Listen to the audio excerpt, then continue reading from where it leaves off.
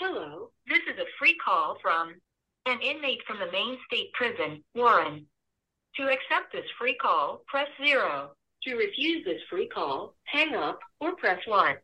This call is from a correction facility and is subject to monitoring and recording.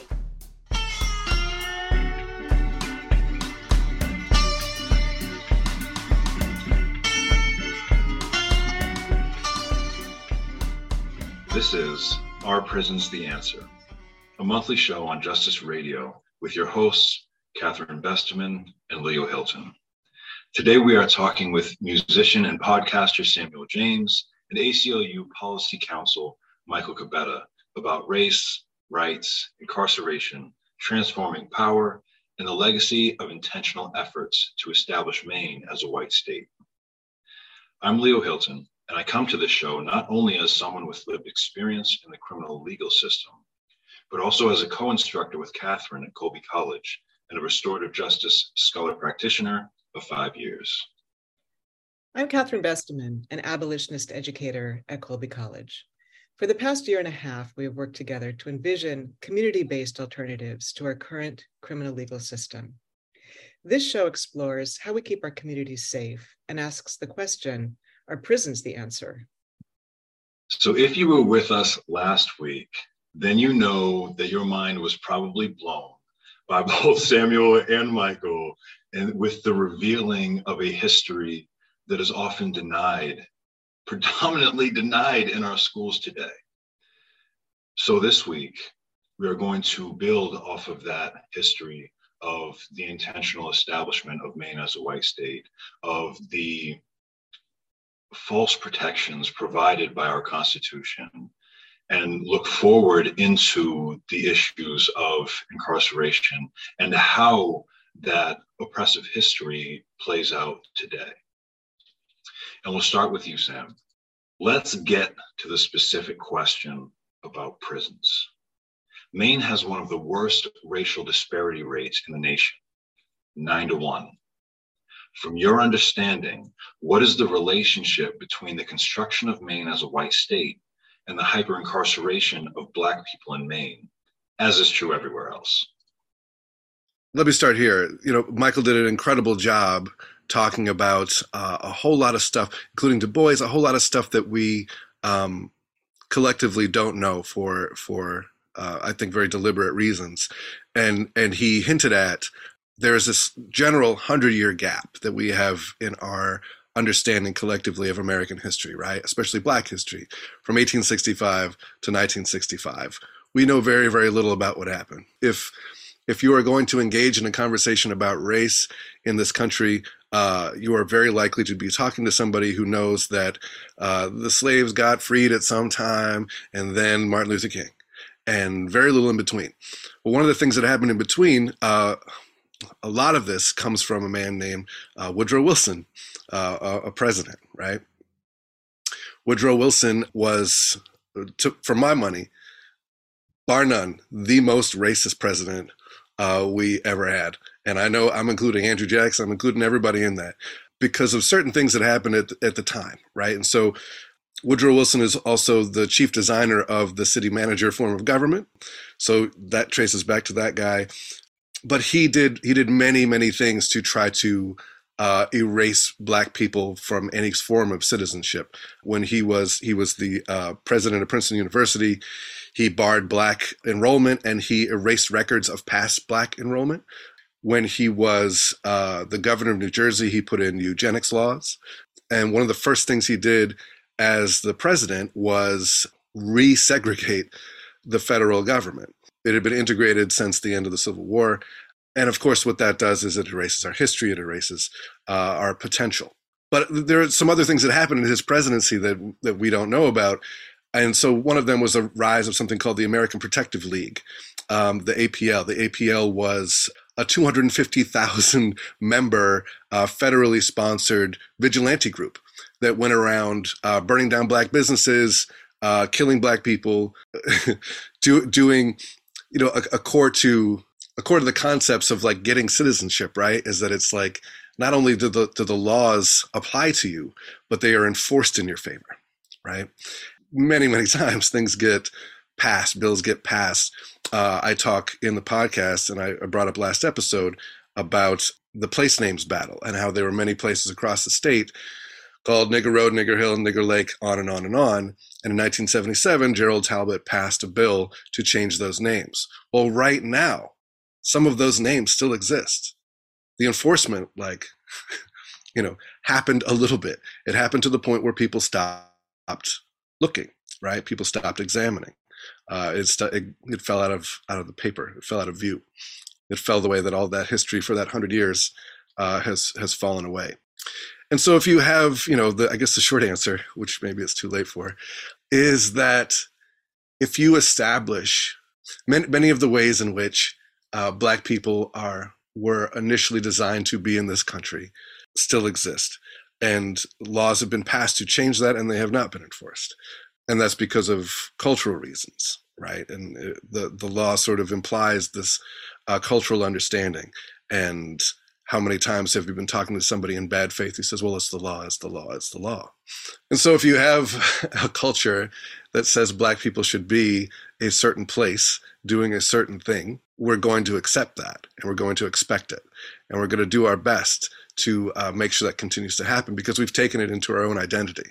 And any change of that requires a personal change of your own identity. And I don't know if you've ever run into somebody who is required to change their identity, but people fight that pretty hard.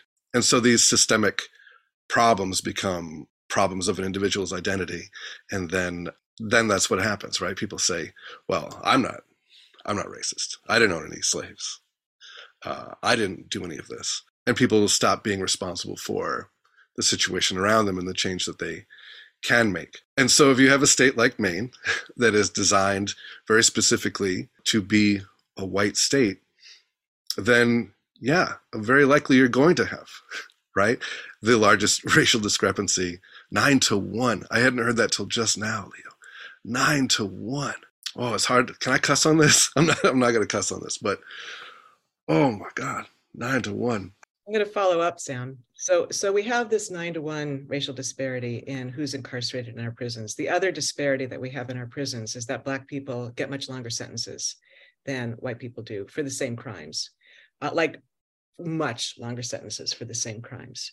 So one of the things I think that ties into what you were just saying is looking at who's in our prisons. There's a story that may be apocryphal that the former dean of the law school went into Maine State Prison, took a look around and said, oh, so here's where you keep your Black people. That story just, slices me through the heart every time I hear it. So we have this enormous disparity. We have a hyperincarceration of Black people in Maine. And I think tying into what you were saying before, that allows for a particular kind of a narrative that there are so many Black people in prison because they're criminals, right? Because they did something to deserve to get there. And it erases and elides all of this history that you've been talking about. And so I'm wondering, this is an enormous question. I'm going to ask you to dance with it for us. What would it take to decarcerate, prioritizing the racism that has already been built into our criminal legal system? What would it take to begin dismantling our criminal legal system in a way that prioritizes attacking first the hyperincarceration of Black people? I asked Michael a really similar question for the podcast. And maybe I'll take his answer here. His answer was something to the effect of, to change these things, it takes everybody in every field, right? It takes musicians, it takes lawyers, it takes professors, it takes everybody in their corner to be pushing for the change that is right. The Electoral College is designed, that's specifically designed to favor the slaveholding states, right? The Senate is balanced specifically to do that. The entire way the government is built is to continue enslavement. We say enslavement is gone, but what are the statistics for the amount of people who are enslaved? Black people, Black men who are enslaved versus Black men who are imprisoned now, right? What are those statistics? The last time I looked, it was more Black men who are imprisoned now than were enslaved in the 1860s. And so I think things, to me, they haven't changed. They've gotten maybe a little bit more complicated, and we've changed the names of certain things. There's a map that I'll send you. Maybe you're familiar with this. A number of years ago, somebody did this study. It's like a satellite map, and it shows different racial populations across the country. And they noticed that all the Black people lived in these very square, angular parts across the country. And it wasn't because our homes were more square or our neighborhoods were more square. It was because the concentration of Black people was in prisons, and prisons are square. And when you look at that map, it's stunning. So I forget who said it. Maybe it was Ruth Wilson Gilmore. When it comes to looking forward in what needs to change in order for us to be able to realize a better tomorrow, the only thing that needs to change is everything. That's all. Yeah, that's it. So on that note, we will take a short break and come right back.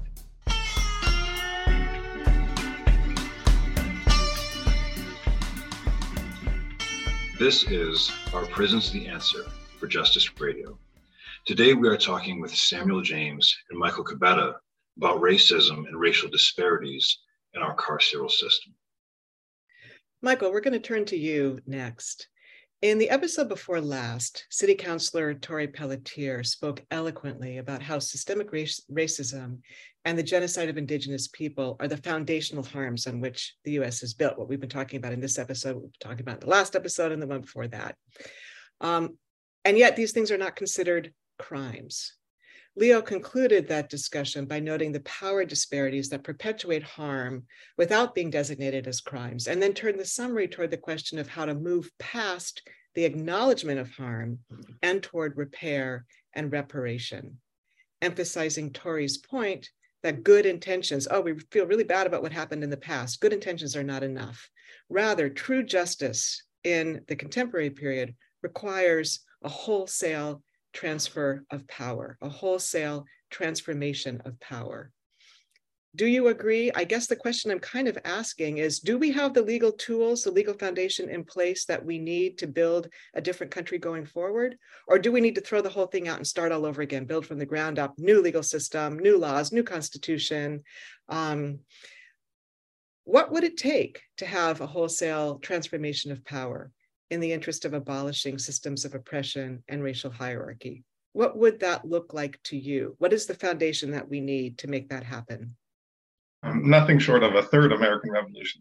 The first one being or a fourth perhaps, the first one being the one that declared the United States a new country and established its constitution. The second one being the one after Reconstruction. The third, the Civil Rights Movement to some extent. And then a fourth one. Bishop William Barber has a book, Third Reconstruction, that sets out some of the planks of this transformation. And Leo and Catherine, I don't want to end this podcast without mentioning the article that the two of you co-wrote for the Bollard this month, which describes some of the things that have to be done for that level of transformation. I am the proud constituent of the greatest counselor in the Western Hemisphere, Tori Pelletier, and I emphatically agree with everything she said. But I don't think an entirely new legal system is necessary. One of the missteps that civil rights movements have consistently made throughout this country is overinvesting in legal and legalistic solutions to political and social problems. It's good to have good laws, but good laws are only as good as enforcement. And right now, schools are about as segregated as they were when Brownson versus Board was decided in 1954. We have had good decisions from some Supreme Courts. We've had terrible decisions recently from the current Supreme Court, but the underlying legal infrastructure has been more or less the same. For most of American history, we've had socialism for whites and some version of sadism for everyone else. In the mid-19th century, the United States successfully transferred probably the largest land transfer in the history of the world from indigenous people to recent European migrants, to settlers to the United States. And that was over 100 million acres of land transferred to the great-great-grandparents of people who are alive today and people who own land today. But it wasn't just a land transfer, it was also the establishment of the land grant college system, state universities. I went to one, UMass Amherst, that trained these new landowners in farming techniques. But it wasn't just that. It was also the providing of low-interest loans or no-interest loans to these people who had land for very, very little. Some of the ways that land was transferred are comically simple and low barrier. You pay $5 or $15 for the filing fee to get your several acres. And if you occupy it for 5 years, it's yours. And it's yours forever. Heaven to hell was the property law fiction. And you could transfer it down to your descendants. And tens of millions of people who are alive today have land, have property that way. They inherited it from their parents, who inherited it from their parents, who inherited it from their parents. The country I grew up in, Ethiopia, in the 1970s, went through a communist revolution that transferred land from the nobles to the serfs, essentially the farmers. And currently, under the legal system of that country and under the legal system of many other countries throughout the world, you can't really own land forever. You can lease it for 99 years, name of Sam's podcast. You can use the land for certain purposes, but you cannot establish yourself as a perpetual dynasty based on passive income from wealth. The United States is different. The United States was essentially established to give poor Europeans a chance at becoming little emperors of their plots of land. And that form of socialism that took root in the middle of the 19th century has had lots of successful iterations throughout the last 150 years. One successful iteration is the Medicare system. Another is the Social Security system. But as Heather McGhee details extremely well in a wonderful book that I recommend to everyone, The Sum of Us, throughout the 20th century, white communities that had lots of wonderful amenities, things like public pools and public baths, and recreational spaces for the entire community, rather than integrate those amenities, destroyed them when Black people moved into neighborhoods. And since the 80s, since the Reagan Revolution, that's what's happened to a lot of public goods. Rather than expand the United States' socialist system outside of white Americans, the Republican Party, and then eventually also the Democratic Party, waged war on public goods, on things like public universities, on public assistance, on anything that honored the principle to each according to their need.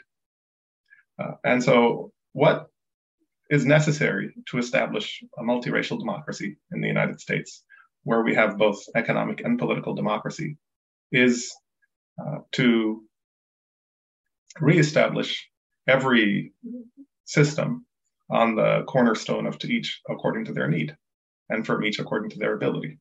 That's what the United States had for its white majority in the middle and late 20th century. And then when Black people became full citizens starting in the 60s after the Voting and Civil Rights Acts, the United States government and then the Republican Party, and to some extent the Democrats, got on the bandwagon of shrink government, wage war on public goods. Government is bad. Everything that government does ends in corruption. But really, government is an unavoidable part of communal existence. And it's the way that we correct historical injustices. And that has to happen in Maine. It has to happen everywhere in the United States for a true thriving multiracial democracy to exist. There is a necessary task in Maine in particular of truth-telling about the warped and disastrous cruelty to Indigenous people that characterizes Maine legal history and Maine political history. In the 1870s, the state of Maine had a constitutional convention where one of the questions on the ballot was whether to make it illegal to reprint a part of the Maine 1820 Constitution that required Maine to honor treaty obligations that Indigenous people had entered into with Massachusetts. The legal force of those sections remained in effect, but since the 1870s, it's actually been illegal to print them, so that even the Maine State Archives, which is the official custodian of the Maine Constitution, can't legally print the entire Constitution. There's a bill sponsored by, surprise, surprise, Representative Madam Speaker Talbot Ross to make it legal to print that section of the Maine Constitution. It's not as consequential as the battle for Indigenous sovereignty, which will happen this legislative session, but it's one dimension of Maine's very awful and colonial history that continues to reduce the life chances of Indigenous people. And I urge every person listening to get involved in that. Thank you. And I gotta say, my mind is a little bit blown at this particular moment. The idea, the assertion that this country was built on socialism for white people, I've never heard it said in that way. And I gotta say, you bringing up the Some of Us, never thought that I would get excited about reading a book about the creation of policy. It was exciting, it was engaging, love it. Just read it recently for, I might as well give my own little plug, the Legally Racist Reading and Discussion Workshop series being held by the Alpha Legal Foundation, the founder of whom we interviewed a couple months back, Crystal Williams, amazing human being. But to your other point, right, about the need for truth-telling, speaks to another area that I love, and that there's such a need for. So thank you for uplifting that. What impact do you think the releasing of these truths can have in helping us make that transition from our racial history to a multiracial democratic future? Thank you, Leo. For some time, I was convinced of this fantasy that if you tell people the truth, if people expose themselves to the truth, then the desire to act on the information, the desire to achieve justice, the desire to transform your surroundings will naturally arise in a person if they're healthy when they hear the truth. I'm not entirely convinced of that. I think that it was MLK Day earlier this week.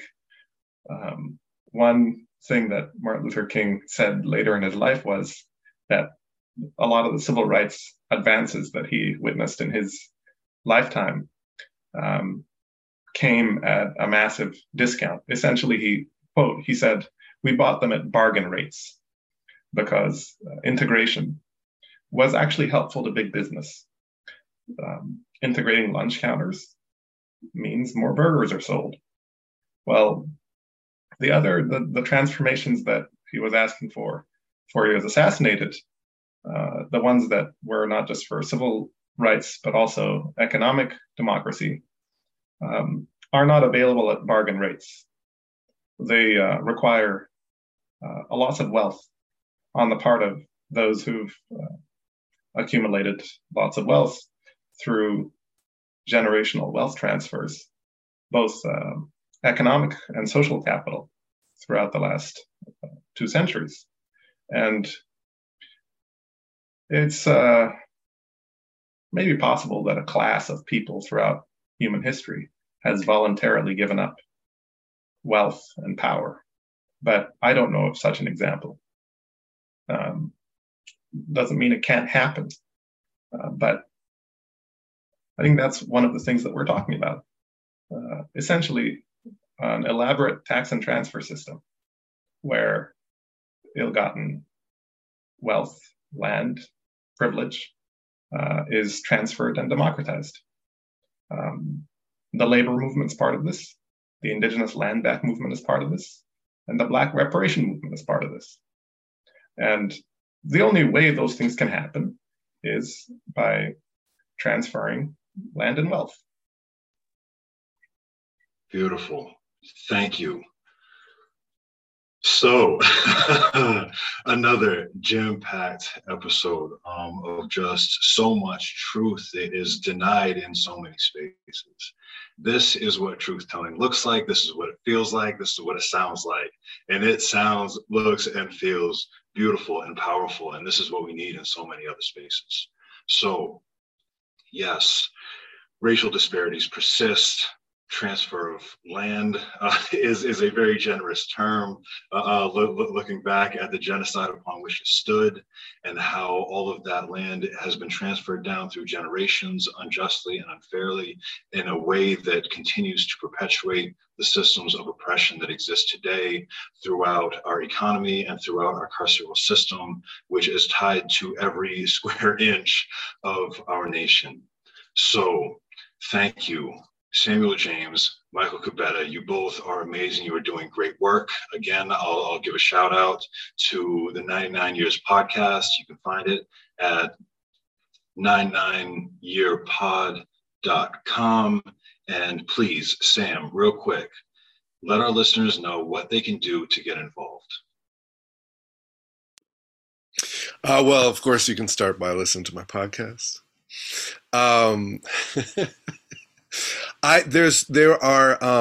Honestly, I always feel like just a little bit of Googling will do it. You know, there are people who, if you're sitting there right now and you're listening to this and you think, oh my goodness, I'm alone in this. I know all this stuff. What can I do with it? I can absolutely guarantee you there are organizations in your neighborhood right now who are working to try to change these things. Michael works for the ACLU. They have a long list of needs and directions they can point you. The problem is never that there is too little to do, right? A little bit of Googling will do it for you. And I say head to the ACLU site and they will point you in some directions. But also, of course, listen to your show more. There are especially local leaders who are always telling people to show up and always telling you like how to get involved. If you are local to Portland or if you were lucky enough to live in Michael's neighborhood, I definitely suggest following Counselor Tori Pelletier on social media, especially Instagram. She is constantly reminding people of actions that they can take. That's perfect. Thank you. And for our listeners, yes, next week, please join Marian Anderson for Voices of the Directly Impacted on Justice Radio. With thanks to bluesman Samuel James for his gift of music that opens and closes each episode in our series, and to Emma Reynolds, our sound engineer. We are Justice Radio.